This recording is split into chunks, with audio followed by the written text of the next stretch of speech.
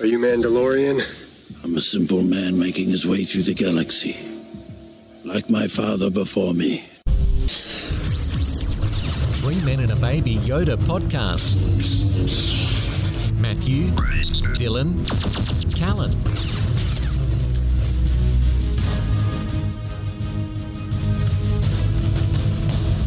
This is the way. This is the way. This is the way. Good evening, everybody, and welcome to episode 47 of the 3 Men and a Baby Yoda podcast. What a finish on Ferrix. Andor 1 to 12. What a show. It was bloody good. Catherine Neen is the only person living in 2022 while we're all stuck in 1977. And joining me tonight are my two good buddies, Callan Gardner. How are you, mate? I'm good, buddy. I'm good. It's good to be back into entitled Star Wars and just wanting more already.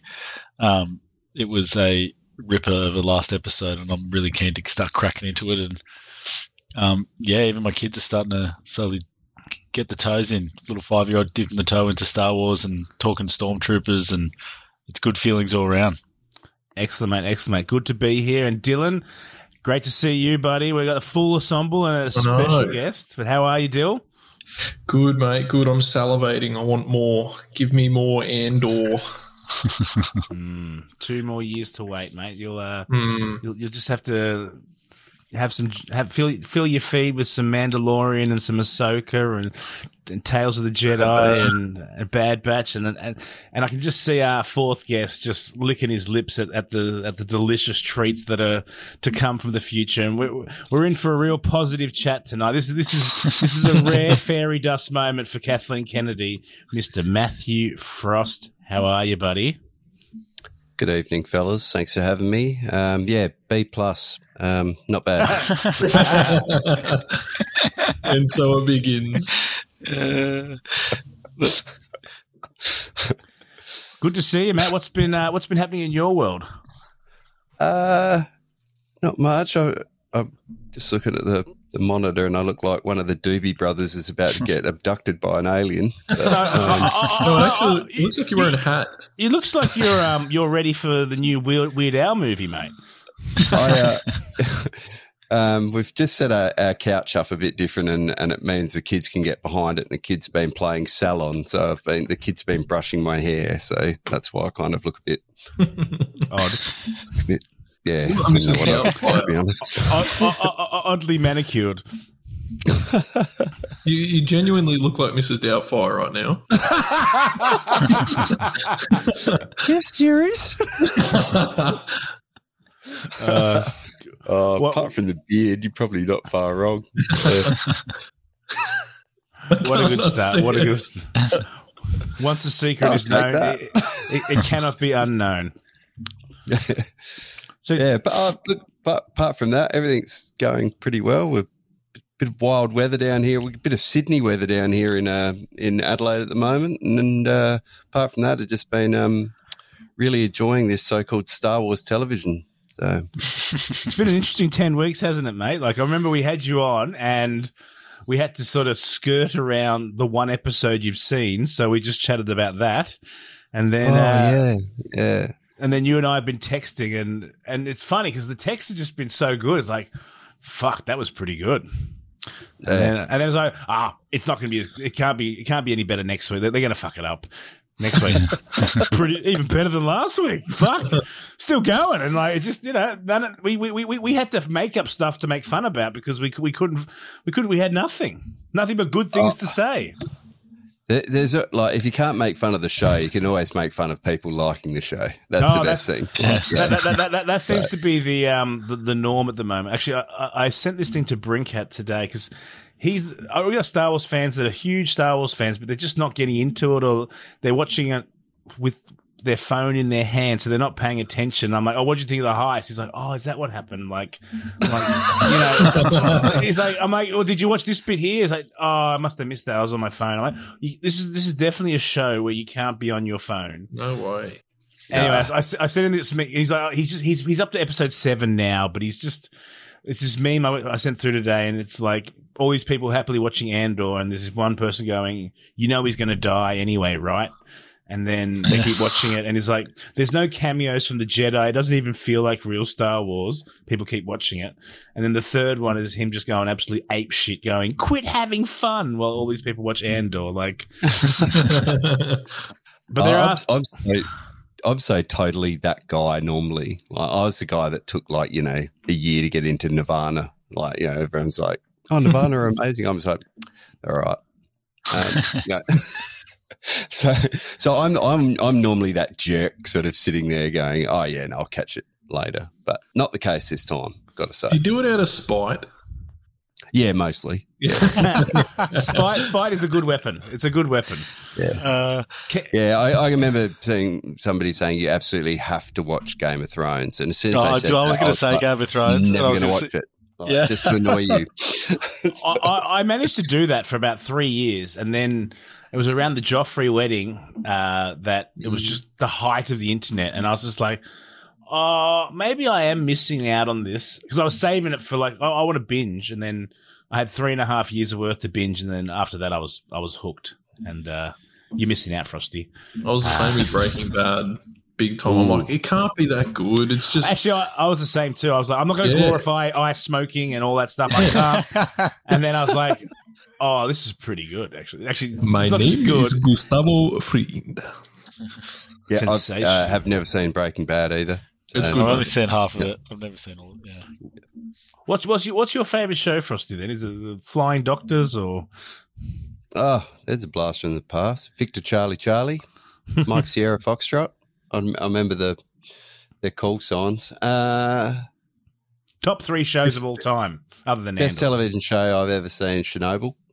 I think that's the best television show I've ever seen. There's a lot of Chernobyl in Andor, There's an awful lot. Sure. Apart from that, I really like. What's a good one? There was just recent ones I watched. I really like Castle Rock. That was very good. The first season, anyway. I don't know. I like lots of telly, but I don't like things that go on for season after season. I'm a one and done or two and done sort of. Well, Andor's going to suit your niche. It's right into your wheelhouse. This is only one more season to go. Definitely. Yeah, and we'll have a chat about that, because I'm a little worried about, this was paced so well, then they're going to cram 4 years into the next season. But we'll get into that later. But Cal, you're looking good, buddy. It's good to see you, and you got a very nice setup. It looks like you've got some sort of computer with a blue tinge or a new fish tank. Fish tank. No, that's the computer with those lights, fancy lights. Very fancy, you just mate. haven't never seen it before. It's just on. Yeah. Well, I'm in my garage, so it's all lights are off. But if I turn it on, there's all my shit behind me, so it doesn't look as fancy. So. But you've moved into a new house, and you've got your own little space, and you're not podcasting from the kitchen. I'm not podcasting from under the stairs anymore, like a little Harry Potter kid. Harry Potter's leftovers. Yeah. So no, good internet, good setup. I think we're a month in now into the new house, so it's been pretty sweet. Cal, the setup looks great, but if this was a horror movie, you're the first person getting dragged off in the dark. You're getting snapped by your garage door or something. Yeah, 100%. Michael Myers is sitting behind somewhere there. You just see the mask come out. I'm going to have to go turn the light on now. It's all right. Yeah, I'm going to die too, but I'm just going to get eaten by a mosquito. Death by mosquitoes in here. I think I left the door open earlier, so there's about 1,000 in here. I can feel myself slowly getting eaten alive. Dill, how about you, mate? How's your place, and how's your Star Wars viewing going? Very good. As you may be able to see, my bench has been built with my father last weekend. Got a new clock. Very fancy. No Star Wars on the walls yet, mate. You know what? I said to myself, I've got to start, decorating the place, because it's mostly just furniture at the moment. So I put the idea. I'm like, because my mum and I have very similar tastes in design. I say to mum, I'm like, I'm thinking of putting up a few posters and stuff around my little setup and stuff. She said, if you do that, I'll disown you. What? What? she's always been the kind of person who's like, do not fucking ruin your room or, the house with pop stuff. It's always just got to be clean because if you invite people over, X, Y, Z. And you look at Matt set up, there's 15 I was just about to posters. say, I was like, Mum, I don't want to alarm you, but I've got a very close friend who does exactly the opposite of what you are. We tend to like. She's not my mum. But no, good, man. In terms of my Star Wars viewing, I'm just, enjoying Andor. I've been watching it with my partner, so it's been if we don't get to watch it on a Wednesday, it's a Friday or a Saturday night with a couple of drinks and, really just settle in and enjoy it. Tales of the Jedi we probably won't go over that, but that was phenomenal. I binged it in one sitting. It was fantastic. I really enjoyed it. Well, I've still only seen 2. We'll save Tales of the Jedi for the end. We might I'm sure Frosty will be dying to let off some steam on something. But let's go into Andor because Frosty, tell me about we'll talk about the first. It was set up in arcs. It was almost like 4 movies in one season worth of stuff, and episodes 1 to 3. Now that I've had a chance to go back and watch it again, and obviously they were like, oh, it's a slow burn, and it took its time. But going back and watching it again, knowing the names and sort of recognizing things, and not having that hype of taking it all in for the first time, I was actually watching it in a relaxed manner, and I was loving it because I forgot that the B2 emo got pissed on in the first minute of the show by the little rancor dog. Oh, yeah. I missed that the first time. I was too busy going Andor, and and I was like, oh, he got pissed on. That's funny. But no, it was good because it set up Ferrix, this whole world of Ferrix and bricks and whatever that we were obviously in the end going to end up on and setting up that world building and, even stuff like, just the dialogue around the corporate security and everything. It really set up that stage and it needed to sort of build that world so that you could sort of move on to the next stuff. I mean, Maddie, you watched them all pretty side by side because you weren't watching week to week, were you? Not at first, not for those first 3, because they came out together, didn't they? Well, when we chatted, we were up to episode 6, and you were on episode 1, so you had the luxury of a good binge. But we didn't do it that way. We did because we're watching with my wife, after the kids go to bed. We did watch them all one at a time. Mm-hmm. But it's interesting what you say about that it's a slow burn to some people. I think if you look back on it, and I felt so at the time, I thought it was pretty efficient, actually. There's a lot of wasted stuff in there. There's everything ties into the plot. Did you say there's not a lot of waste? There's not a lot of waste. There's not a lot of waste. I 100% agree. I get that people have it things are paced in different ways, and certain eras of movies are paced in different ways and stuff like that. But I didn't really get the slow burn thing because I thought it was really efficient. It didn't really detour off into anywhere, so everything was pretty much in part of the bones of the plot. I think part of the reason for that, though, is just every character was so average Joe, but they were so captivating. Every time there was someone on screen, I just wanted to know more about them. It wasn't like this person's a side character, don't really care. It's every single time that someone was on screen, there was story being developed, characters being built, and a world being built. It was awesome. No, I mean, there was so much. Oh, you go, Matty. Sorry, the only plot thread that doesn't really tie into too much at this stage was him looking for his sister. But you're dead right about the characters.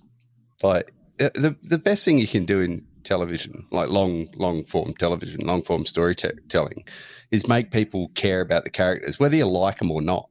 There's some fairly unlikable characters in the whole thing, but you actually got to see what makes them tick. Like they don't have simplistic reasons for doing what they're doing. Like you believe it, basically. 100%. So, and from all the baddies are like that. You believe why everyone's doing something. That's pretty good television. I'm still not a fan of Cyril. Single fucking worst character. He's so awkward. It makes me awkward watching him. That's the point of it, right? But I'm just like, fuck, stop looking at me, dude. It's like, gets me every time. He's like the teacher's pet. Oh, it's so funny. He's just got such a punchable face. Right. So good.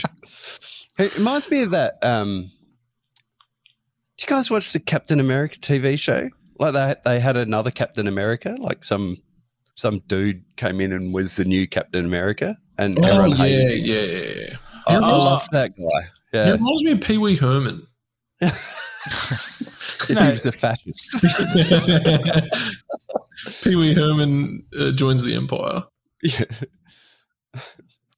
He's a still. I'm interested where that's going to go later on, but he's just a creepy dude. Well, early on they were saying Cyril Khan is Gabe from The Office, all grown up.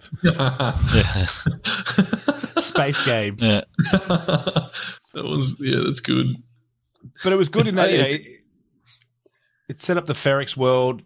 You got the Canary origin, which was very apocalypto-like, and it set the scene. And like you said, Dylan, many times, like they needed to have those 3 episodes released at once because you sort of 1 and 2 were sort of dense and deep, and then the third one you got sort of the payoff from the action of the heist that some people need. But it's funny, like in America they've released this on all these ABC and Hulu, all these other channels, and they've only released 2 episodes. Do you reckon that's because it hasn't been doing that well on Disney Plus?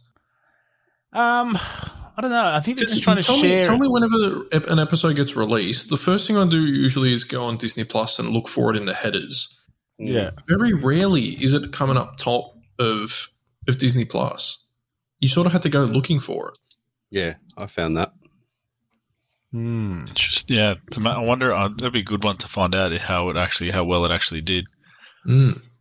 Because it's an absolute banger. It's not the most watched Star Wars show ever, but I think also because of all the contracts and everything that everyone's been signed to, and it's they're all tied to a streaming network and royalties and payments and whatever. They can only do a certain amount on free to air TV or whatever, so as not to breach contract. I don't know, but that's the general gist of things. But I think they're trying to get it out there as well to spread the word because people get people hooked and then onto Disney Plus. I don't know. Bobby I's just come back to Disney. He's now in charge again, so. I'm not sure what happened there, but it was a good start. Took me a while to watch the first 3 as well. I watched it over a weekend, I think. Going through the comments on like the whole mini arcs that we have discussed many a time, I found myself towards the back end of the series. It wasn't really in those 3 episode arcs. Like I was sort of watching and I was like, okay, we're building up to this 9th episode. But it seemed like episode 10 was the big hit for that arc. 3, 4, 2. Yeah. Yeah. So that caught me off guard. It was 9. Perhaps they just averaged it out. That's his favourite soccer formation. Yeah. 3, 4, we decided to go to 3, 3, 4, 2 at the end, No, it was a 3-3-1, 3-2. Because there was a breather in episode 7. Oh yes, yeah, but that was just tucked in behind the other midfielders. It wasn't like that was a central defensive midfielder, just setting up Andor for the big goal, sweeping mid. Yeah, but I mean, where the show really sort of picked up its momentum was, the Aldani heist. We move on to. The planet of Aldani, which, for the first 4 and 5, I remember one of the episodes was titled the axe forget. No, the tree forgets. The axe forgets. But the tree remembers. That's right. And I remember one day I had a fight with my wife, and I actually said, I said, oh, the axe forgets, but the tree remembers. She goes, what the fuck does that mean? I go, I don't know. I just like it. I can so picture you, like Andrea's fucking fuming, and you're just like, I'm just throwing out fucking Andor gold, and she's just going straight over her head.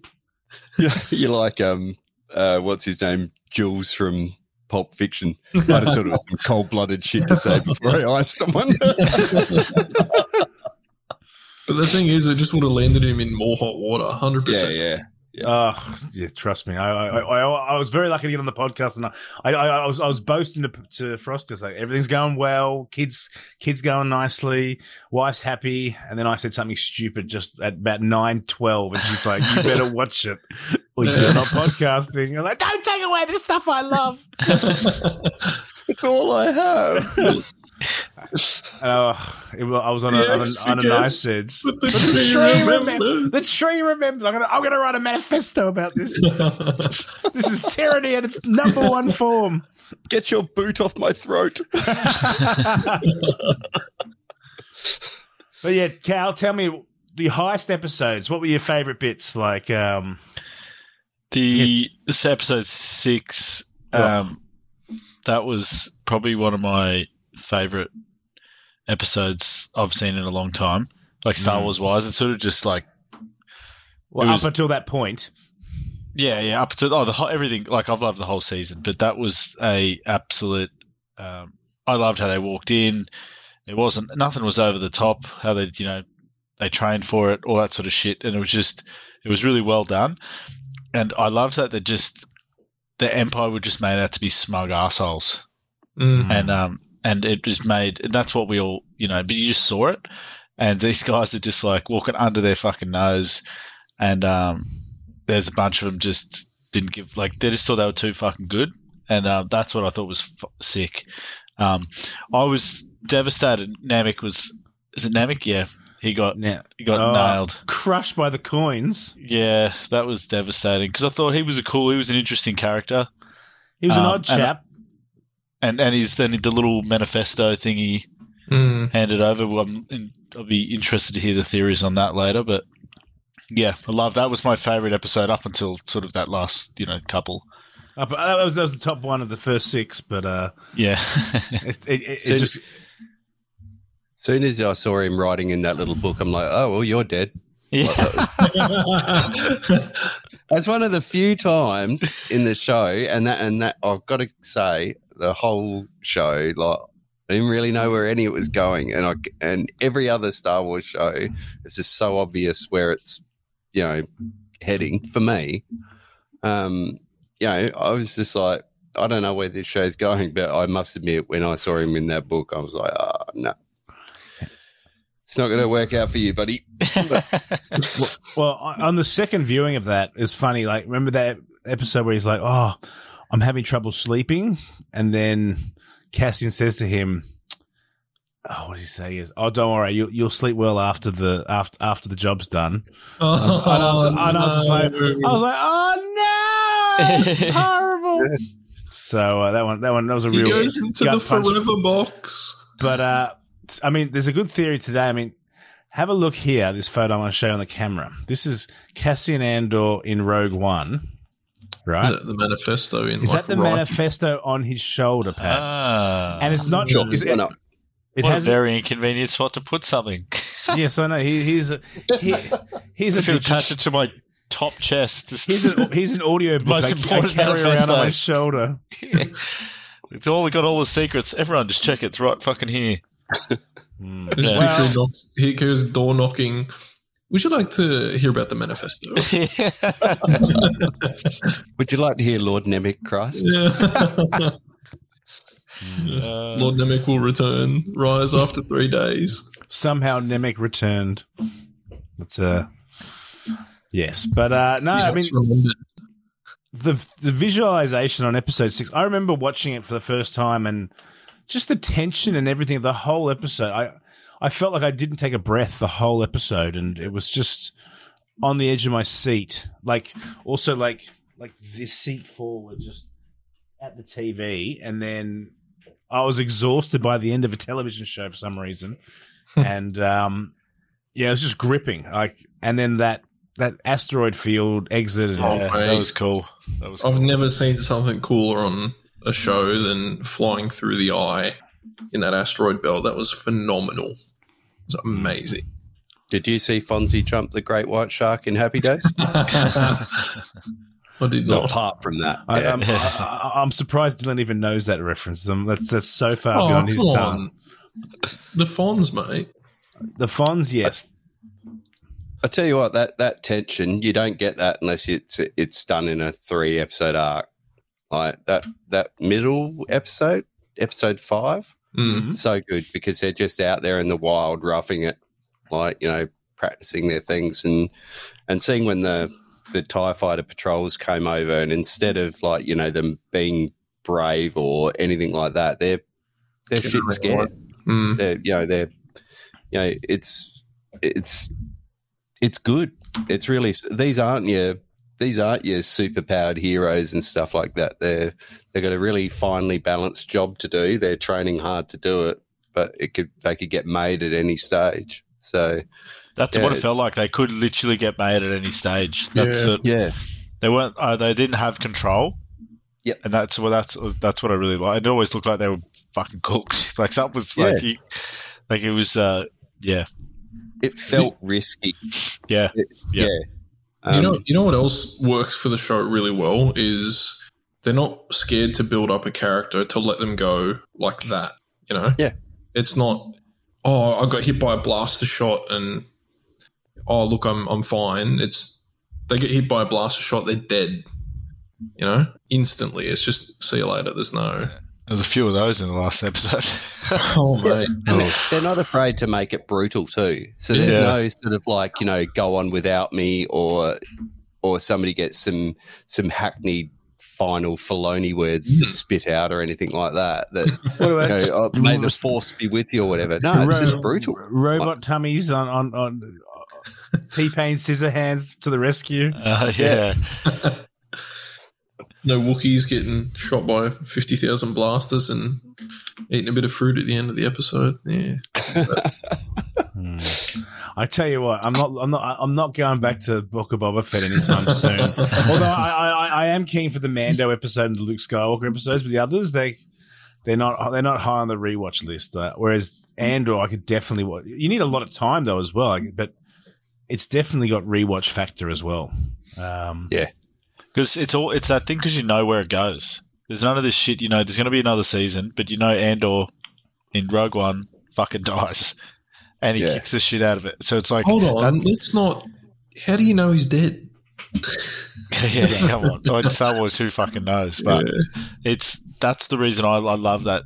We know the end, and now we're just coming filling in the gaps. It's pretty cool. Well, I mean, the good thing too, about a show like this is you can actually rewatch it and just delight in the performances and the dialogue. We were talking about some of the better performances and moments as far as the acting and stuff like that. You can't do that with some of the other stuff. It's the more you rewatch it, it'll seem a little bit more cringy. Yes. Yeah. So with a show like this, go on. Sorry. Yeah, with a show like this, that's not the case. You can go back and go, oh, how good was that? What, you can't watch a lightsaber be thrown over your shoulder and then just walk away. Don't be shitting on The Last Jedi. I'm actually that's the one movie I'm sort of keen to revisit at the moment. Liked it. It's just that pisses me off. That's the only one. I've got the word tension in my notes. Tension through this whole season was just always on point. Yeah. And that's thanks to the writing. It's such quality writing. And I mean, we're going to go through, the episode 7 was a nice little breather episode, your little post heist cool down, take a trip to Space Mykonos or. How much cash do they get?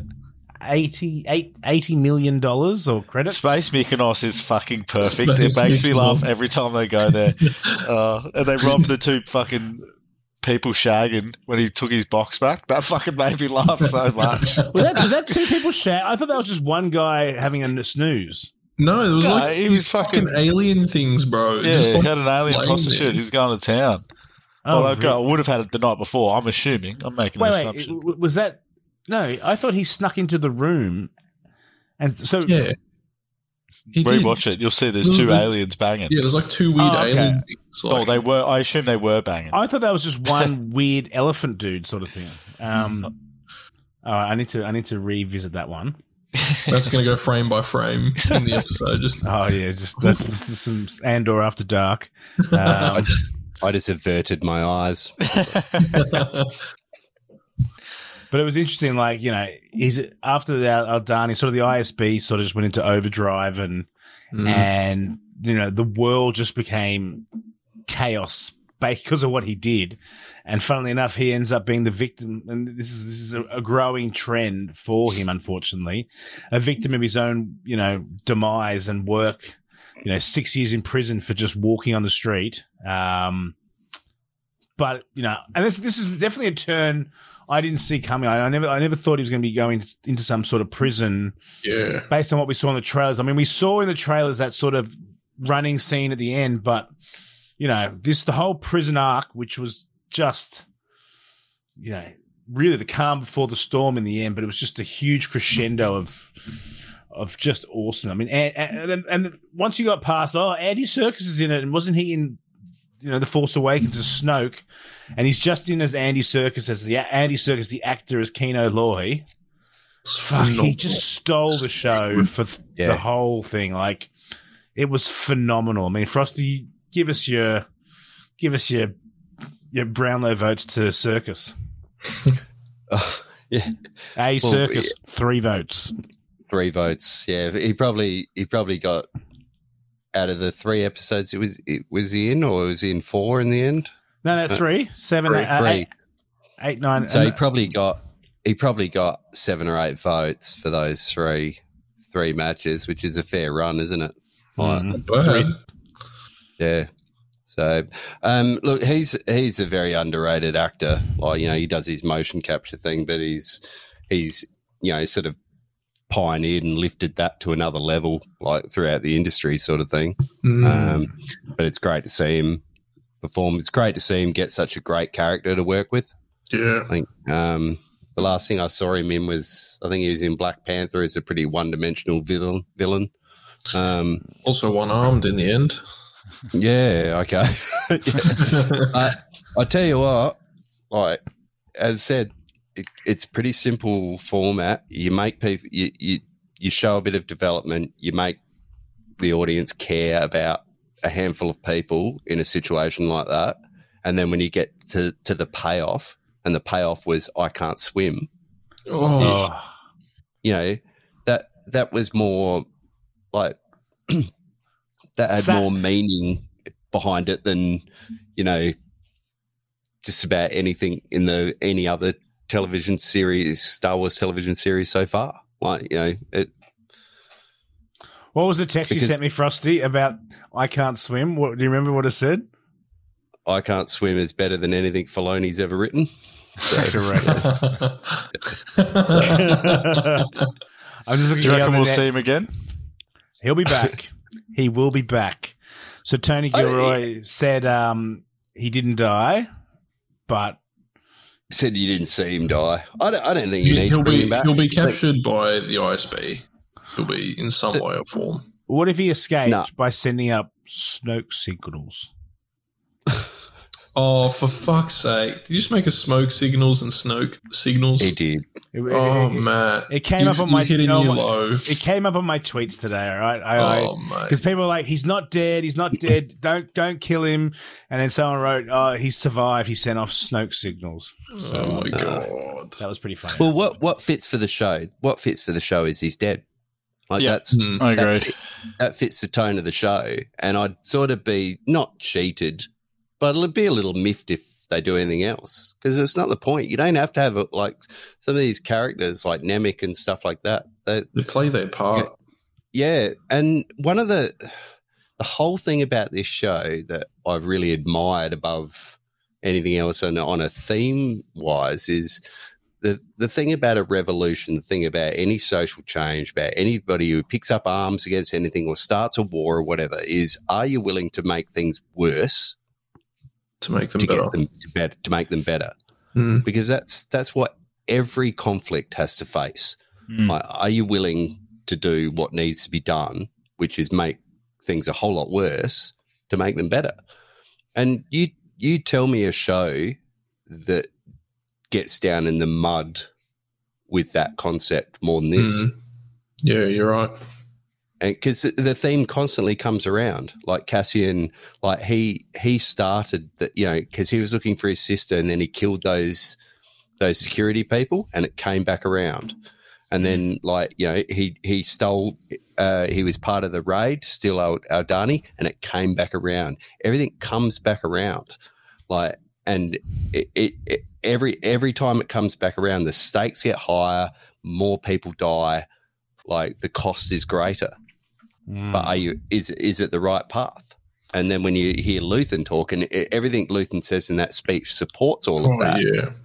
So, like, you tell me how any other Star Wars show has been that cohesive with its themes, like, all the way through. Yeah. It's in the show all the way through. Yeah. No, it's definitely got the words. You know, the jigsaw puzzle is definitely, the Rubik's Cube has been put together nicely, and yeah, like you said, I mean, everything came around, like, you know, the sister, and then he stole that Imperial thing from Steerguard. That came around with the ISB, and just, you know, he kept making bigger and bigger mistakes and paying the price. But you know, that speech from Kino Loy, you know, I've been texted this speech multiple times in the past couple of weeks, and even if it's coming from your text, Matt, his voice is in the back of my head, and it gives me goosebumps. Yeah, he like, it was so well written. Obviously, I mean, whoever thought of it to put that on dialogue, and then the delivery by Serkis was just, you know, he started off nervous, and then he really just built momentum, and then, you know, it was just, I get the goosebumps just, and the music as well. Like the music in the last, I mean, there wasn't much music needed early on, and then just, you know, they just kept finishing stronger and stronger. Like, we'll move on. I mean, this was, I thought, before we move on, sorry, I had a thought, I don't know who I was looking at, that said this. If you pay attention to Cassian throughout the series, he's not afraid to let others take credit for his work. If you really think about it. So with, for example, Kino, right? So Cassian's really amped Kino up to do, you know, to deliver this speech and deliver it well, because he knows that, you know, it's Kino's going to be the one to rally the troops, essentially. But pay attention to the way Cassian looks at him, and it's almost like, you know, this keep going, like, this is what I wanted you to do. It's working. Now, because we've done this, we progress to the next stage, sort of thing. And he tends to do that throughout the series.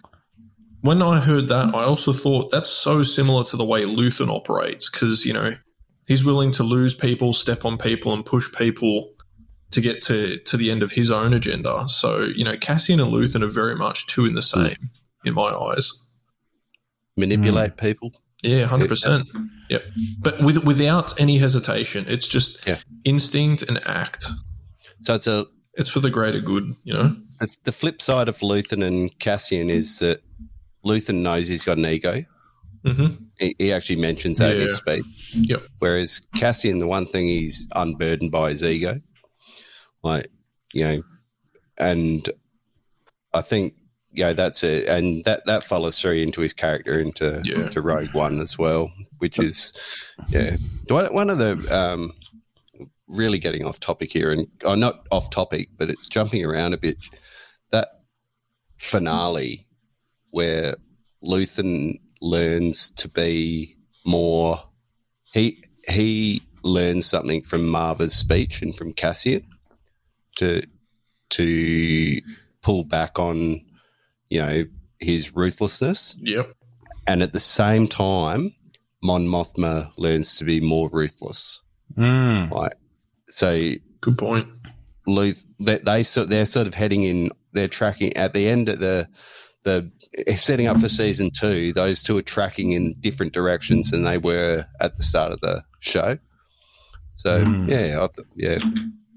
sorry, that's jumping around a bit, but that's great. It's a fucking great observation, actually. Like, they definitely. I mean, another thing you see, Cassian's character changes enormously from episode 1. Like, these are the little bits that I didn't pick up on the first time. Like, you obviously saw he's a bit of a con man, fuck people over, borrowing money, unreliable. But there were comments from the mum as well about he was a real womanizer. I didn't pick that up the first time. Like, really? When they're arguing about who. When the sort of APB comes out about him, a male from Canary, is wanted for questioning. She makes a comment going, "Oh, who have you told? I bet you it was all these women. It was this one, this one, this one, this one." He's obviously a bit of a slimy, sleazy character back then. And then, or he's just hot. Yeah. Or did you go to Space Mykonos? Who's hanging out there?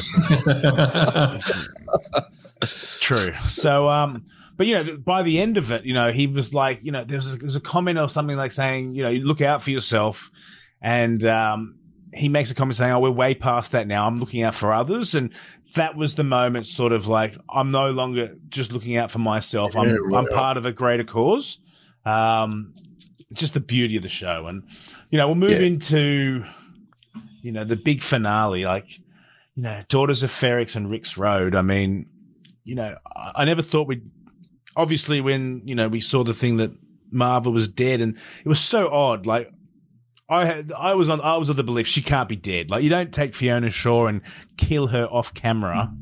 And it goes on what I said, right? Like, the series it plays with loss in the most mundane of, you lose people in a flash, and in this case you don't even see. It's almost exactly like Cassian. He has no idea how she's passed, only the fact that she is gone. But the easy thing would have been to her to have like a deathbed scene or whatever, and a conversation with Brasso or, and him say, tell Cassian he was right. It's like, but that's the easy thing to do. Yeah, that doesn't. Lazy. That would be lazy. That doesn't serve the story of Cassian dealing with this loss, and what serves the story is it happen off screen and it just be brutal. And you've been given hints that it's coming, and then it comes, and it's like, well, where's our deathbed scene? And you're like, oh, we don't get it. And then next minute it pivots, and she does her own eulogy sort of thing. So, it's just very good, for want of a better word. Callan, you're a big fan of the ISB, and this is sort of where the ISB starts to go into overdrive. I mean, what are your thoughts on what we saw out of the ISB and your expectations, and were they fulfilled on that, or? I think there's an interesting piece in the Deidre, and then Cyril piece. The creep has got his woman. So I'd be interested to see where that goes. But I think it showed how fragile, like, they thought they were just top shit and they knew what they were fucking doing. And they got, like, when he yells out, when that guy yells out, open fire or whatever he said. And, like, there was just the music, the chaos and the music was so on point and goosebump worthy through, like, all those scenes. You go back and watch them and it's just one after another, just perfect. There's no waste at all. And it was legit. I was like, this is actually, like, and obviously at the back of, you've got the big talk and the big, what was it? The hologram. We'll get into that shortly. Yeah. So then you just get, it's just everyone's just like, let's fucking go. And it was, it wasn't like, it was a legit things that happen in normal world, in wars and everything. It was something thrown over the top, Yep. Everyone's kicking the shit out of each other. There was nothing that was super, no force, no fucking lightsabers flying around. That was just a good old-fashioned scrap. Yeah, it was good. It was insane. But let's talk about this speech, because Marva's, everything was just brilliant. Like, we had the town just doing whatever the fuck they wanted to. Like, they were told it's got to be at this time. They started hours earlier. They were told it was 30 people. There was at least 500 people there. I love that they started earlier. I'm like, surely they're not going to listen to these dicks, and then they didn't. Oh, that was sick. And they instantly rattled. Yeah. Well, this country, this planet is on a knife's edge from the beginning. I mean, early on when the Primor guys were there, they were banging on the metal pieces for intimidation and also early warning system. There's a line in episode 1, and I'm probably going to stop. It was the last time I referenced this, but when he's like, "Oh, we need to investigate Ferrix." One of the chick that's sitting next to the guy who eats the blue noodles, she goes, "Are you sure? They have a different way of life out there. It's not the same." And it's those little comments, like, I just, straight over my head the first time. I was like, "Ooh, blue noodles." Yeah, right. And, part of the world building, but, this Ferrix place has, tradition. And in Marva's speech as well, she said, "I'm honored to be a daughter of Ferrix, honored to be worthy of the stone. I remember being here when I was 6 years old. I heard our music, felt our history." And I'm not going to go through the whole speech. I mean, but there's that just one bit that is just when she goes, "There is a wound that won't heal at the center of the galaxy. There is a darkness reaching like rust into everything around us. We let it grow, and now it's here. It's here, and it's not visiting anymore. It wants to stay." And I've texted this to Frosty about 1,000 times in the last few days. The Empire is a disease that thrives in darkness. It is never more alive than when we sleep, and it's easy for the dead to tell you to fight. And maybe it's true. Maybe fighting is useless. Perhaps it's too late. But I'll tell you this. If I could do it again, I'd wake up early and be fighting these bastards from the start. Fight the Empire. Did you see the panic on their face as well? Like, they're all going, fuck. The imagery of Brasso and Salmon's kid, the Middle Eastern bomb maker, which I thought was a little bit risky. So good. Can you honestly say that a Disney-produced show would show a young person throwing a bomb at an occupying force and they're the good guys? Like, I was just like, oh, well done. Did anyone know that he was building like a pipe bomb before it happened? For sure. Yeah, because Nee was sitting there with me and so what's he doing? And I said, he's 100% either building a suicide vest or like his dad was watching him as well. That was pretty cool. Well, that wasn't. He wasn't watching. That was a hologram of his dad was murdered by the ISB. Yeah, I know. But that was the whole premise. He's doing it for his dad. Yeah, definitely. And that's the thing. Like, I said I wouldn't do this, but in episode 1, like you see little snippets of the interaction between Salmon and his son, and stuff. Just go back and watch it again. What was that character that got shot, and then the picture of his eyes just on the screen? That was a sick shot. Oh yeah. So that was the guy from the store who could sort of like get took Cassian's phone call and told him he was dead. Yep. But also like the post office. The guy who would get him off world for a certain price. They had a little thing. Funnily enough, I need to watch episode 12 again. I need to hear Brasso's conversation. You know how he tells with Andor in the tunnels, Marva's speech, because in episode 1, he's got this British, Cockney accent, and I thought he had a Latin accent in the last episode. My mind's playing tricks on me, but I need to listen to it again because it's a little bizarre. I have to listen as well. I didn't see that. We talked about like the dialogue and the acting and the story and stuff but the directing in that finale around that riot was really, really good. You like, for a chaotic scene, you knew where everything was. You knew what side you're like, where the people were. There was no stupid tricky shots or whatever like that, or slow-mo nonsense or anything like that. It felt very kinetic, felt very like,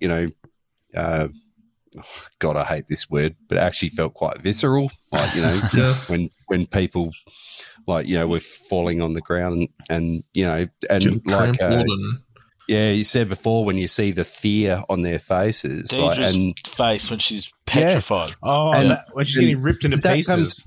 But that comes back to like that power is afraid. Like, it as I said, it just ties back into it. It shows you, it tells you its themes, and then it shows them to you later on. So, when they start their funeral early, they break the rules. They don't know what to do. They're all they've got their mind on is they're in control. They're setting up a sting to catch Cassian, and they get completely blindsided, and they become afraid straight away. That really ties in well with the conversation between Kino and Cassian. Like when he's trying to convince him to go on the break out, and he says something. They just fried 100 people. What does that tell you? And Kino goes, "That sounds like power." And Cassian says, "Power doesn't panic." Yeah. And that set the scene for let's do this now. They'll never be as weak as they are right now. It's now or never. And just, I love this had the possibility of being cringy when the stormtrooper went up to the tower and it just said, kicked him off and said, "You guys have got no fucking chance." Like it basically said the Empire's cooked here. And it was like, I love that. The stormtrooper just straight down dead. And it was death by what would you call him? The bell tower dude. The guy with the big fucking mallet. Do you reckon? Aside is there a name for bell ringers? Yeah, I've got no idea. Now. Well, I think I heard on another podcast that he's got his character name is Neil Bell. Yeah, right. That's a bit on the nose. I know. So, but what do you reckon the material of that thing? Beskar. It looks like it's Beskar. Yeah, it's got the same material. It's made of Beskar. Oh, apparently. Please no. Yes, the bell tower he got a lot of FaceTime in that show. So, but the good thing was it's subtle stuff. It wasn't in your face cameo. Although except the Blue Milk got a good run. Actually, there was an episode where Milk was just focused everywhere during there was the cereal milk, and then Skeen's like, "Drink your milk, Andor," and it was just like, what's the deal with all the pushy milk going on in this episode? Actually, that was a pretty funny narrative. But can we talk about Luthen's tractor beam antics and? Oh yeah, fuck, mate! How fucking cool was that? Why haven't? I think it's so cool that there has now been, it's almost like he's thought of everything. There's got to be a way to destroy your tractor beam, and why not just spend that 80 million somewhere? It's all on his fucking ship. I don't know. The thing's it's a go-go gadget of fucking everything. So what do you think Luthen did when he says, "Okay, I want to make some modifications to my ship"? I'm thinking Darth Maul lightsabers on the side, and then tractor beam nails in the back. Well, my thing was, how far do those lasers extend? Like, is there going to be collateral damage just like light years away from when those lasers just eventually hit something down the other end? They're pretty sweet. But I don't know. That was, now you look back, I've got to rewatch it. Like maybe a little bit of the, it is Star Wars. So you're like, fuck, we haven't seen that something super crazy sci-fi in this. It didn't feel out of place to me at the time. I was like, this guy's a fucking, he's got a bit of cash. He's got the gear. He's the one trying to fucking start this rebellion. There's still way more to come with him. I think it's like there'll be something that'll show why he has all this fucking shit, all these gadgets, and he's controlling. There'll be something there for sure. What about his monologue? That's why. What about his monologue? That was when he was talking to the ISB spy. Lonnie, the child molester mustache. Do you reckon? Hey, he's the guy that blew up Chernobyl. He was the operator that blew it up, so it wasn't his fault. Yeah. So that comment, he made on, what does it cost him? Everything. Like that was so good. It was a classic stitch up of, oh, you think you have it hard sort of thing. And his relationship with Saw is very interesting. Yeah, it's great. Because I think Saw, as much of an extremist as he is, he really can't read Luthen. No. I don't think at all. He wasn't overdone either. They didn't overdo him. But I think Luthen is just this cold, he's, I don't know, he's just badass, man. It was so weird. Like I remember, so the first time Luthen and Saw meet, they're both trying to pretend that the other one did Aldani, and no one's giving it away. So, no, it wasn't me. It was you, wasn't it? It was you. You did it. No, pretty sure it was you. And then the second time he arrives, Tube says, "Oh, careful, he's in a mood today," and he's very paranoid, very schizo, and all of a sudden. And I think it was so funny when he's like, "Who is your guy?" He's like, "Oh, it's Tubes. Tubes is my guy." Fuck off. That was great. That was some good. For fuck's sake! No, again, shit you don't expect. You don't expect. It was on the edge of your seat. Like, okay, you just couldn't. You said before, Frosty, you could not pick where this fucking thing went. They could have easily said that Endor got captured as his own name, like real fucking generic, all that shit. But that was just a really little piece that some random fucking dude. Yep, 6 years, cop it. Those little things. But I liked how it was in that first instance that they met that Luthen was basically asking, or not begging, but saying, "I need your help, Saw, with X, Y, and Z. Reinforcements and whatnot for this." Whatever, this job. And then the second time he comes back, he's like, "No, don't need you. Got it sorted." And Saul's like, "No, I want in." No, Saul was like, "Oh, put me in. I've thought about it. I want in now." He's like, "No, it took too long, and it's a trap." Compromised. I just think it would have been so easy for them to write that episode where, like, Saw's people go and help and save Anto Krieger and the guys, but they stuck with it. They stuck with it. Yep. No, that really is what you have to do sometimes. And the Imperials are having a office Friday afternoon piss up because they've murdered them all. Playing beer pong and shit. They're fucking they're so happy. The difference was the funerary brick. Like, let's be real, that's got to be the defining, like, pivotal point of that riot. Just smacking a few heads in with it. He's a big son of a bitch, that dude as well. Is it Brasso? Is that his name? Brasso. Yeah, he's a big boy. What do we think's going to happen with Matt? Can we talk about some back end stuff now? Of course, mate. Cut scene finale.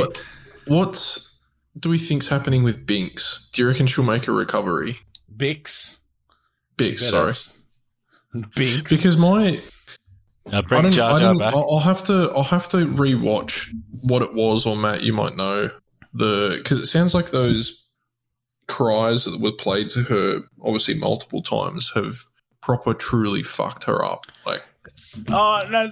In the dialogue on the subtitles, it said on the ship that she was coming around. She'll be fine. She'll recover. She's pretty.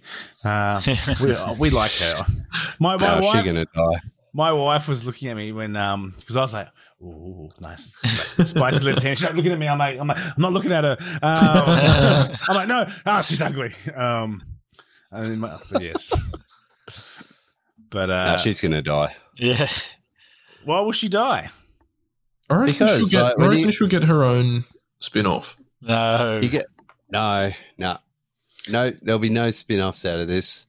No spin-offs. She'll die. Brasso will probably die. Everyone will die. It's the Rogue One. Everyone dies. We haven't touched on K2SO. I thought we were going to see it in this season, and we haven't. You saw K2 droid. We did see the security droids and far out, they were brutal. Like, they're terrifying. when they're in Imperial mode, man. Like they threw people around like rag dolls, mate. Like an army of Alan them. Tudyk would never do that. The Death Troopers looked fucking sick. They looked really well. All right, this pissed me off. This is one thing that pissed me off. Why is one blaster shot take out a Death Trooper or a Purge Perfect Trooper? shot, mate. Perfect shot. He did it. Fuck What do you mean? No he did a way. jump on the It was ground right shot. to the face. He did a jump on the ground shot. Chest. He jumped on the ground shot. Dude, that always wins, dude. No way. It's the James Bond or the Indiana Jones jump to the The side. two blasters parallel, jumping on the side. John Woo, like... Mate, that armor does fuck all, remember? Yeah, well, clearly, but... Just clearly, it's for looks. Armor has never done fuck all in Star Wars until the fucking Mandalorian, and now suddenly it's fucking does everything. Like, That's because it's made of Beskar. Yeah, Like the bell. It's a plot device to explain why guys that look through a letter T can actually fucking fight. Am I playing, is my mind playing up on me, or was it the early edition of the episodes when we were seeing Ferrix and the Stormtroopers? Were they the first or second gen armors before they went to like full Stormtrooper? Like the in-between of the clone and Stormtrooper armor? No, very early Stormtrooper, but then on the scene with Clem where he gets hung on Rick's Road, those are clone troopers. Yeah, okay, I thought that was the case. I didn't have a look at that. I blame Captain Rex. It was his fault. There was a Captain Filoni killed Clem. There was Captain Rex looking dude. There was a Santa looking dude in this Rick's Road fight. And Steele actually someone wrote it was nice of Santa to rock up to Rick's Road for the scrap and Steele tweeted that it was Captain Rex. And then the vomit emoji. You know, it would have been funny if he was swinging a brick in a stocking. So you get coal. Did you see the final cutscene? After the credits, Frosty? Did you? I was actually already doing the dishes, and Karina was still sitting in front of the telly, and it came on, and I was just like, oh yeah, and I don't mind it. It's fine. But it ties into the ultimate. Everything goes around. Everything goes around. He's building the device that eventually kills him. Yeah. So if you think about it, Cassian's pretty cursed. But hear that, Catherine? She knows. She's hitched herself to the right wagon. She's done very well. She's on the Victory Lap tour now. She's doing podcasts. No, she's on some other podcast today. Like she's been meeting on about with the president. 7. Albo's popping by next week, and then Biden saying hello as an audience with Bobby I. True that. I think we should just go through a few characters. I mean, I think the one we've missed is how was the Mon Mothma arc for you, or the Mon Mothma across the board, Cal? Yeah, I thought she was the start. I think, like Frosty said, just changed, like grew, and sort of went the other way as you got late into the series and started really going. Now we've got to really start. It's fucking on now. There's no going back. Like it's fucking. We're in this deep. So she was pretty naive, wasn't she? Yeah. I think at the start she thought she had her shit all not covered, and then she's like, "Oh, no one listening to her in the Senate." I think she sort of knew the way it was going. Yeah, she got very street smart towards the end, but early on she's like, "Oh, I'm just moving money around. We're starting a rebellion. Oh, it's going to be awesome." And then, Luther all of a sudden takes on Aldani and is like, "Wait a second, what's going on here?" He's like, "Well, what do you think a rebellion is, love? Like, what do you think we're just going to have a chat about things? Like, people are going to die. Can't just start another charity." At some point it turns, and you can look at that riot as a microscopic example of that. At some point it turns, and then it's not. Yeah. Did you guys pick up on Mothma blaming the funds, the abnormalities yes. on the gambling? Like that was a very good, subtle, I'm going to throw you under the bus to get my cause if Dylan, I have to. I think it's very, very funny that you think you were the only person to pick up on that. But No, I didn't think it was just me. I know Mia didn't pick up on it. I had to bring it up, but she probably texting. Yeah, it was good. It's nice to see a woman gaslight a man for a change. But no, it was very smart of her. I feel like, towards the end, she's sort of like, okay, I'm working out much. But she still goes ahead with the thug introduction. Yeah, that was a bit bizarre. I mean, her daughter seems into it. And, she's already said that her husband is not into it either. So it's not something he likes. I really like that character of her husband because you're supposed to dislike him, but he's also not. He's not the bad guy here. No. He's a pretty bad guy.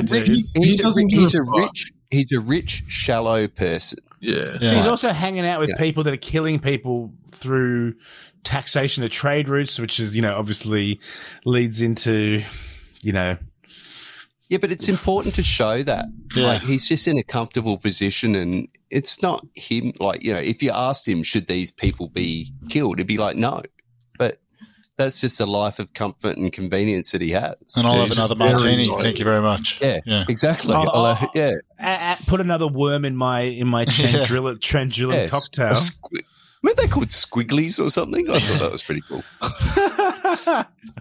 None for me. I'm driving. Yeah. No. But that's it doesn't work if he's made out to be an absolute arsehole, which they've been very careful not to do. Like you can see that, like they're in a loveless marriage and all that sort of stuff. But he's no terrible person. So that makes it more interesting when Mon Mothma throws him under the bus and gaslights him into thinking he's doing the wrong thing. And that makes it even like the easy thing to do is to make him a really despicable character. But that's stupid because then it undermines Mon Mothma. Like, why is she doing with this arsehole? Like, he's just shallow. Like, he's just an idiot. Like, he's not. So, but she's got to burn him and she's got to burn her own daughter against his will. Like, they could have made it so easy, like, so palatable. Like, he could have been all into the arranged marriage or whatever, and she's just submitting to him. But they've made it more grey to make it more interesting. Yeah, it'd be interesting where they go in season 2 with that whole relationship. Did you guys think that the driver was a shock? Like, I did not see that coming whatsoever. No. What? Mate, that caught me off guard. Luther was onto that immediately. She's like, oh, you got a new driver. And she's like, yeah, they have a new spy in the Senate every day. Yeah. No, I didn't pick up on that, man. That was like... it was one line that made you say that Mon Mothma knew. Yeah. And that's why she knows he's listening. She goes, ask for privacy. And then she's like, oh, okay, we know he's listening. Chuck him under the bus. Because she figured it out. She's smart. Right, okay. And that's why, at the beginning, Clea has to distract him with the coins. They were all over that. Like, right. Fuck, I missed that then. Jeez. Yeah, it was one line, but it changed the whole... Made you think that Mon Mothma knew very much that he was most likely a plant. So, yeah. He thought he was fucking carving it as well. He's like, oh, I've got some goss. Yeah. All right, fellas, we've hit the hour mark. It's been good. Let's give us a rating out of 10, Callan. I know you have to bounce pretty soon. How was overall? How did it sit for you? And give it a score out of 10. I'm at a 9.5 it, and I really, really loved it. I thought it was a really, like, from end to end, it was really solid. There was fuck all Phil. There was no... It all leads into, like, my favourite Star Wars one of Rogue One, so I really loved it. I'll leave the 0.5 for season 2. And smart. Yeah, we'll see how that goes. Should we go into Turbo's rating? I think you got that, Matty. You read out Turbo's rating. All right. So Turbo, let me just quickly gaslight him. He said he didn't have an expectation, but he anticipated that this was going to be good. He said it was Andor Season 1 is 10 out of 10, and he particularly likes the bit where Mothma loosened her collar. Oh, yeah. He's very big on the He's very big on the neck of Mon Mothma. Him and Struthers, they're a little bit on the creepy side when it comes to that. Oh, actual neck, like as in neckline. Yes. I thought, fucking hell. just whole neck. Yeah. Yeah, I thought it was, her attitude. Okay, righto. No cameos. He loved that there was no unnecessary cameos as well. Oh, that's it. Yeah, he just likes neck. I'll go. I think I'll go with Cal. I'll give it a 9.5. I think there's still more for this series to give, but it was phenomenal end to end, and I'll definitely be rewatching it. Yeah, you know me. I never rewatch. Yeah. I'm going to rewatch. I'm keen to hear this, Frosty. Frush? A. Give it an A. Oh, Give it an A. 8 or an A? What? An A. hey, that's solid. And out of 10, what's that? What is that? What's the frost conversion? What's that, a 9? That's got to go to 9. Yeah, 9. we'll take that. I'll take a Frosty 9 any fucking day of the week. Frosty 9 is a Filoni 12. I thought I'd probably like this because I liked Rogue One a lot too. Yep. That's probably looking back at now, even though I like Last Jedi a fair bit as well, and I like Solo a fair bit as well. Rogue One's my favourite movie out of the new ones. But yeah, everything I'd complained about with the other television series had been addressed here. Tastes vary, but if everything that you complained about's been fixed, yeah. But just having Stellan Skarsgård and Genevieve O'Reilly and So good. Fiona Shaw. Yeah. I tell you what, like that when I last came on, I'd seen that one episode and that one brief monologue by Cyril's boss about what it was like. It was an accident. Yeah. Yep. That quality, that set up the entire series of being subtle, clever, well delivered. Great stuff, yeah. A or 9, whatever you want to call it. I'm putting this up on the board of the Frush verified 28th of March 2022. It's 9 out a of high 10. watermark. It's like an very high tide. $8 blue tick. It's now Frush approved. Gold star. Matty, what do you rate yours? Yeah, I'm going to go 9.5 as well. I thought it was, sensational from start to finish. Like, you see those memes like of Game of Thrones, and it's like the horse, and it's like the majestic horse at the start, and then sort of like turns into the cartoon drawing of shit at the end. And but this was just like they just did 0 to 12, just perfect drawing, and we weren't talking about filler or cameos or fan service. Like everything was, there was Star Wars stuff throughout the whole thing, but Still felt Star Warsy to me the whole but way. also it didn't feel Star Warsy as well. I think that's where it's going to get a lot of people a buy-in from just regular Joe Disney Plus. Yeah. Like Do we think, last little tidbit, do we think this is going to set a new formula for Star Wars moving forward in Disney? No, I don't think so. I think it's got its, that's the thing. The Mandalorian, it's got its cachet. It's got, it's got its bounty hunter. It's got Baby Yoda. They got to sell figures, man. They got to sell fucking posters, figures. Yeah. I also think the Mandalorian is moving into a more serious dialogue now, like Mandalorian politics. And she's here. I had a feeling she might come. I sent out an invite after she tweeted, "I want to speak to Frush," and the First Lady of Ferrix has arrived. Catherine Neen, how are you, buddy? Well, the Andor signal was ignited, so I have to respond. Oh, we're not talking about Andor. We're talking about The Rings of Power. You're on the wrong podcast.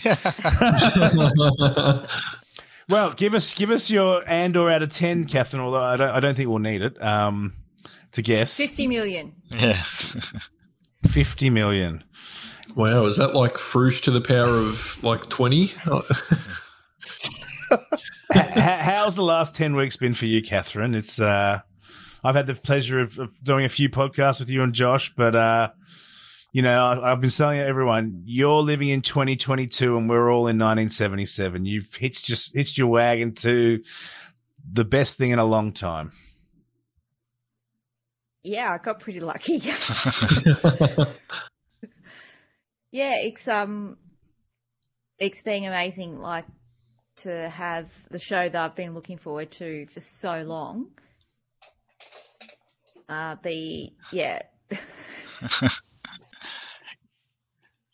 can't fucking help himself. Yeah.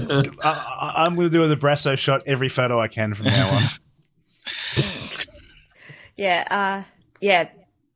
Being so good, like, that's just what you want, isn't it? Like, but yeah, last 10 weeks of just Andor, that's all my brain is wanting to think about. So I don't know what I'm going to be doing with myself on Wednesday.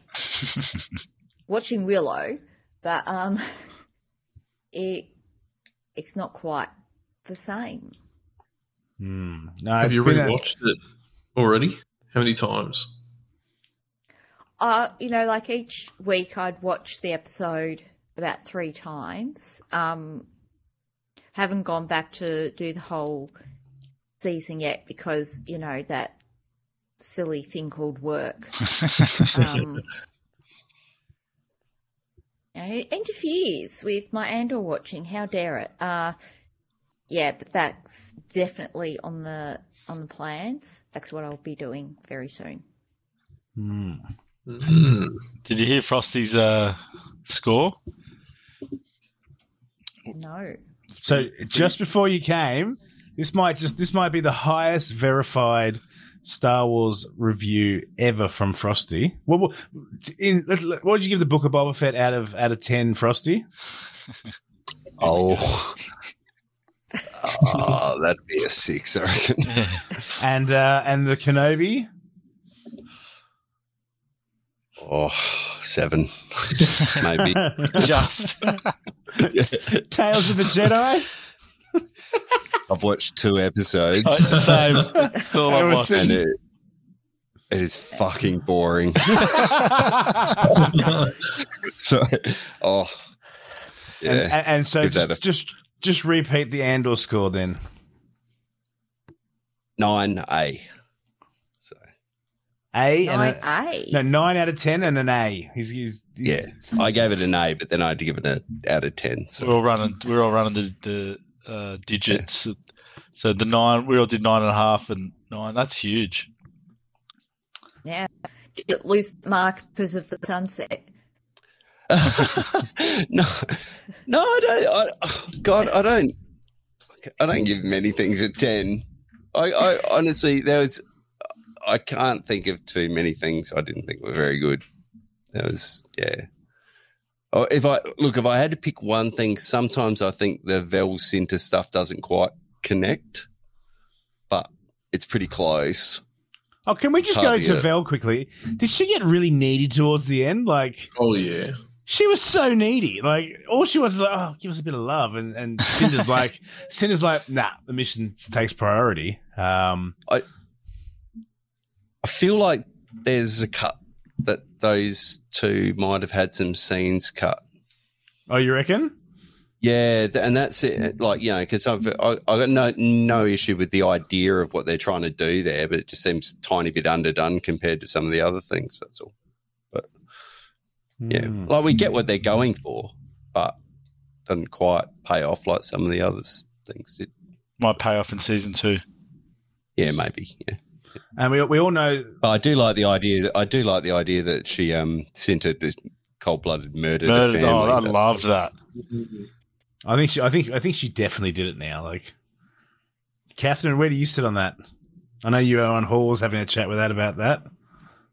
Yeah, look, I've no doubt she's murdered the Imperials there. I don't want to think that she murdered that kid.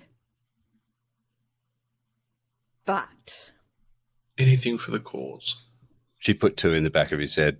She took him around the back and just, see you later, mate. You think that, Vel would think that's a step too far. That might be a breaking point for Vel and Cinta. Because Vel, is willing to kill, but I think, as she says during the heist, she doesn't want to do what the Empire would do. Whereas Cinta, I don't think that she has that line anymore. But God, yeah, the Hall's theory is looking a bit more prominent. I don't know what the word is. Palatable. Yeah. Oh, not palatable, but possible. Palpable. Well, I think the Vel Cinta thing is supposed to mirror like Luthen and Mon Mothma, because Vel comes from Mon Mothma's world, like they're cousins and stuff like that. And they've made like a pact with each other to try and improve the world or whatever. Whereas Luthen and Cinta come from like the other side of things, Cinta comes from a place of like actual loss and trauma and stuff like that. So, yeah, the interplay between what you're willing to do, like Catherine, we were talking about this earlier, are you willing to make things worse to make things better? And that's a hard decision. And so Mon Mothma's grappling with that, Vel's grappling with that, Cinta and Luthen are grappling with that. Everyone's grappling with that. So, yeah. I think it's supposed to sort of mirror those two things, but it doesn't quite. Feels like they just missed a couple of scenes or something. Yeah, because that's definitely part of the theme of season 1. It could be, going forward, what are you willing to sacrifice? What are you willing to do? Because you think we get introduced in Rogue One to Cassian with him shooting Tifik in the back and him instantly having guilt about it and hating that he's done it. And one of the reasons why he goes to Scarif is that he's done all this, shady things, all these things he's not proud of. And that's a redemption for him. It's going to be worth it. All the things he's done, it's worth it, giving it all in one shot. So it's this, I think that's the theme of Andor. What are you willing to sacrifice? What of yourself, what of your morals are you willing to sacrifice? And all leading to, that alleyway on the Ring of Catherine. And you think when we last spoke, Kath, and it was very obvious, but we were saying, Andor's going to do some pretty horrible things to get to what, to push the agenda, and boy, has he done some things that he may regret. All for the sake of, Well, how many people has he killed that we know of now, Catherine? Skeen. He killed the 2 Primors. Yep. He killed a few guards in the prison. Narkina 5. Narkina 5. Like 4 or 5 guards. We're not really sure how many he killed. But tellingly, when he got to like the control tower, he didn't then kill all of them in there. He let them live. I know, he sort of gave him that little, oh, well, you're outnumbered, you're not going to do anything. Although they could have turned on all the security. Yeah. Well, no, they couldn't have, because once they turned off the water, they were saying it's going to take months for it to boot back up. Yeah. Yeah. So, he's killed people. And now that he's joining the rebellion, or joining Luthen's cell anyway, what is Luthen going to ask him to do? Like let's face it, like he was willing to have them just flat out murder Cassian. Vel, you could see Vel wasn't comfortable with that from the start when it was told to her that was going to happen. And then on Ferrix, she wasn't happy with them killing Cassian because I think she knew he's not saying anything. He may not have joined the rebellion, but that doesn't mean he's going to tell on them. But what's Luthen going to get him to do? And then what's going to lead Cassian to be part of the rebellion that's under Mon Mothma, or is he going to be, Fulcrum as in current canon where he's connecting all the cells, that communicator that Luthen almost is now. I saw a good tweet today, and they said, in my head canon, Ezra's speech to the rebels in the tower in season 2 is that going on at the same time as Marva's speech, and I love that.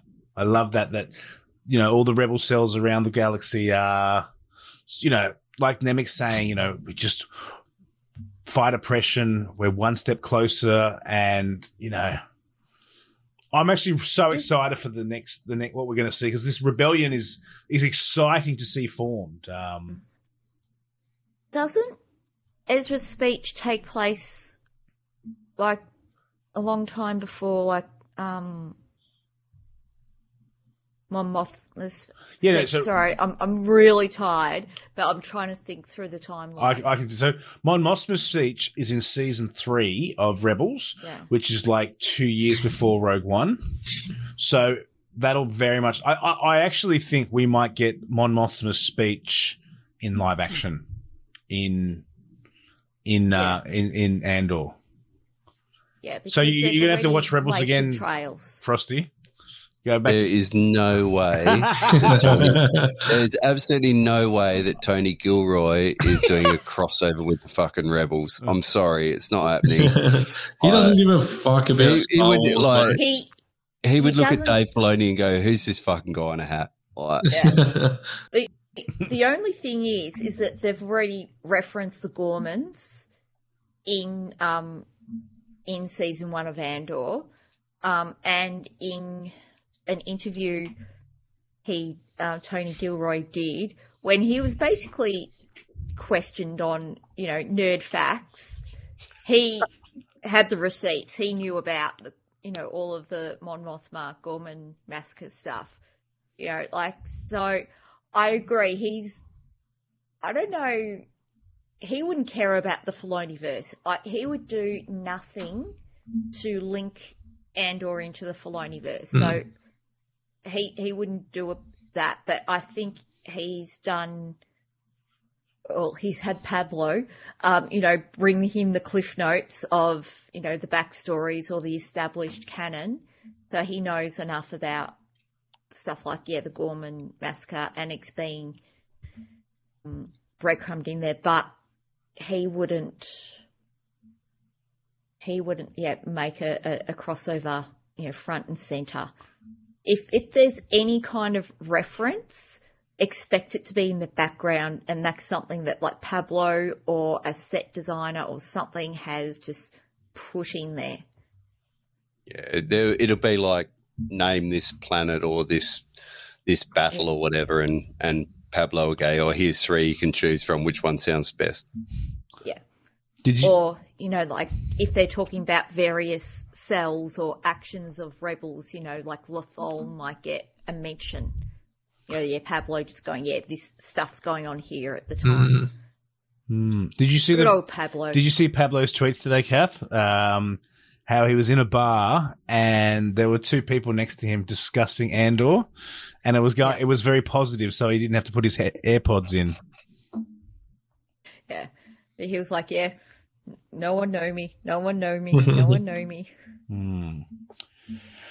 Well, no, it's been such a good ride. I mean, what do you think? What do you want to see mostly in season 2, Kath?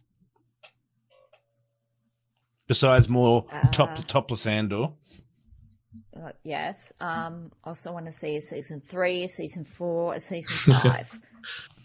I know I'm greedy. It's funnily enough, I don't think it was Tony Gilroy that was the one who said he didn't want to do the 5 seasons. It was Diego, because a lot of the filming takes place away from his family, and he said 5 years is just too long. And he was the defining reason they couldn't do it over 5. Couldn't commit him to 5. I think it's a good choice to not do 5. I think they're better off keeping it tight, keeping it well. Like, if they can be as cohesive with their themes and writing as they were this season, I'd rather it just be 2. Agreed. It's just that it was so well. I found it really well paced. I really liked, we could deep dive into every character and understand all the motivations. Nothing was rushed. I'm really worried's not the right word, but hesitant. To have this season 2, like, there are events, what gets Mon Mothma to finally leave Coruscant and the Senate, what actions has Cassian done, and we're going to see Saw break from the rebellion. We'll have Bail Organa show up. We'll possibly get more hints of the Death Star, and I'm worried that things will get rushed. And I don't want this to sound like a negative, but it might feel a bit more Filoni-verse than ooh, cameo, ooh, this thing, rather than that deliberate building that we've had in season 1. Because we've got an end point. We know the end point is Cassian flying to the Ring of Catherine or getting off that shuttle at the Ring of Catherine. Tony Gilroy's already said that. That's the end point.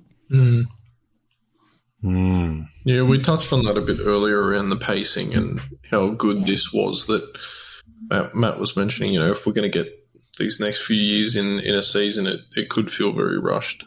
But in saying that, there's nothing stopping them from pushing the episodes longer, or, is it confirmed? I haven't looked into it, that the next season's going to be 12 episodes, or will they maybe? Yeah, it's 12 episodes. So right, okay. I know. I've got faith. Like, they do 3-episode arcs really well. They'll just pick pivotal arcs per year's story. I mean, it doesn't have to be 12 months of stuff. It's just going to be stuff that happened in that year and pivotal moments. So, if you look at it as at a minimum of 4 90 to 100-minute movies, that's a lot of content. But Frush, I think Mon Mothma is one of the main characters that could definitely get her own show or story posting. Like, she's got so much world to build on between now and Return of the Jedi. She defects from the Senate. She gives up her senatorship in that Rebel speech, and that speech was very Marvel-like as well in Rebels. It was big. It was a big moment, although cartoon and Filoni worse. But that's a big moment, and I'll be interested to see how her family. I feel like she'll be disowned from her family once she commits to the rebellion, because it's not going to be up Perrin's boat being a rebel and living off the land. She needs to go into hiding, right? So yeah, exactly. So that just might not be this series' story to tell. It's already been partially told in Rebels. I just think that I don't want these really good characters and this really good writing to start getting flogged like Grogu, like a hamster in a wheel. Like, well, you got like Diego Luna's an exceptional actor. Got him for 2 seasons. It is a lot of television. You got a goddamn Skarsgård in there. Got Genevieve O'Reilly. Just do it right. Do another season. Get it right, and move on. There are other stories to tell. So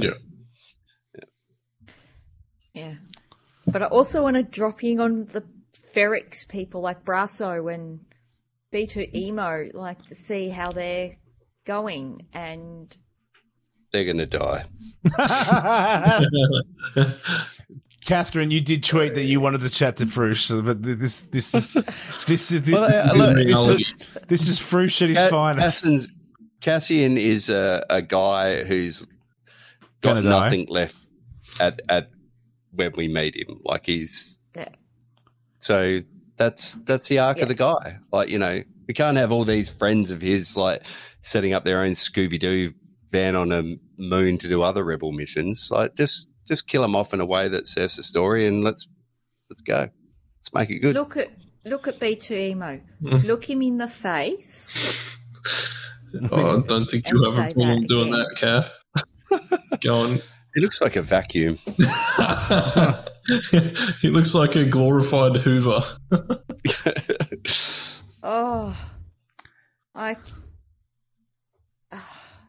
I mean, I get it. I mean, I early on was like, yeah, B2 Emo is probably going to die, and then use his programming for K2SO because, yeah, we've got to meet K2SO. Mm-hmm. God, I don't want it to happen, though, because I want to give B2 Emo a hug and Brasso a hug. He needs a hug. Yeah, big time.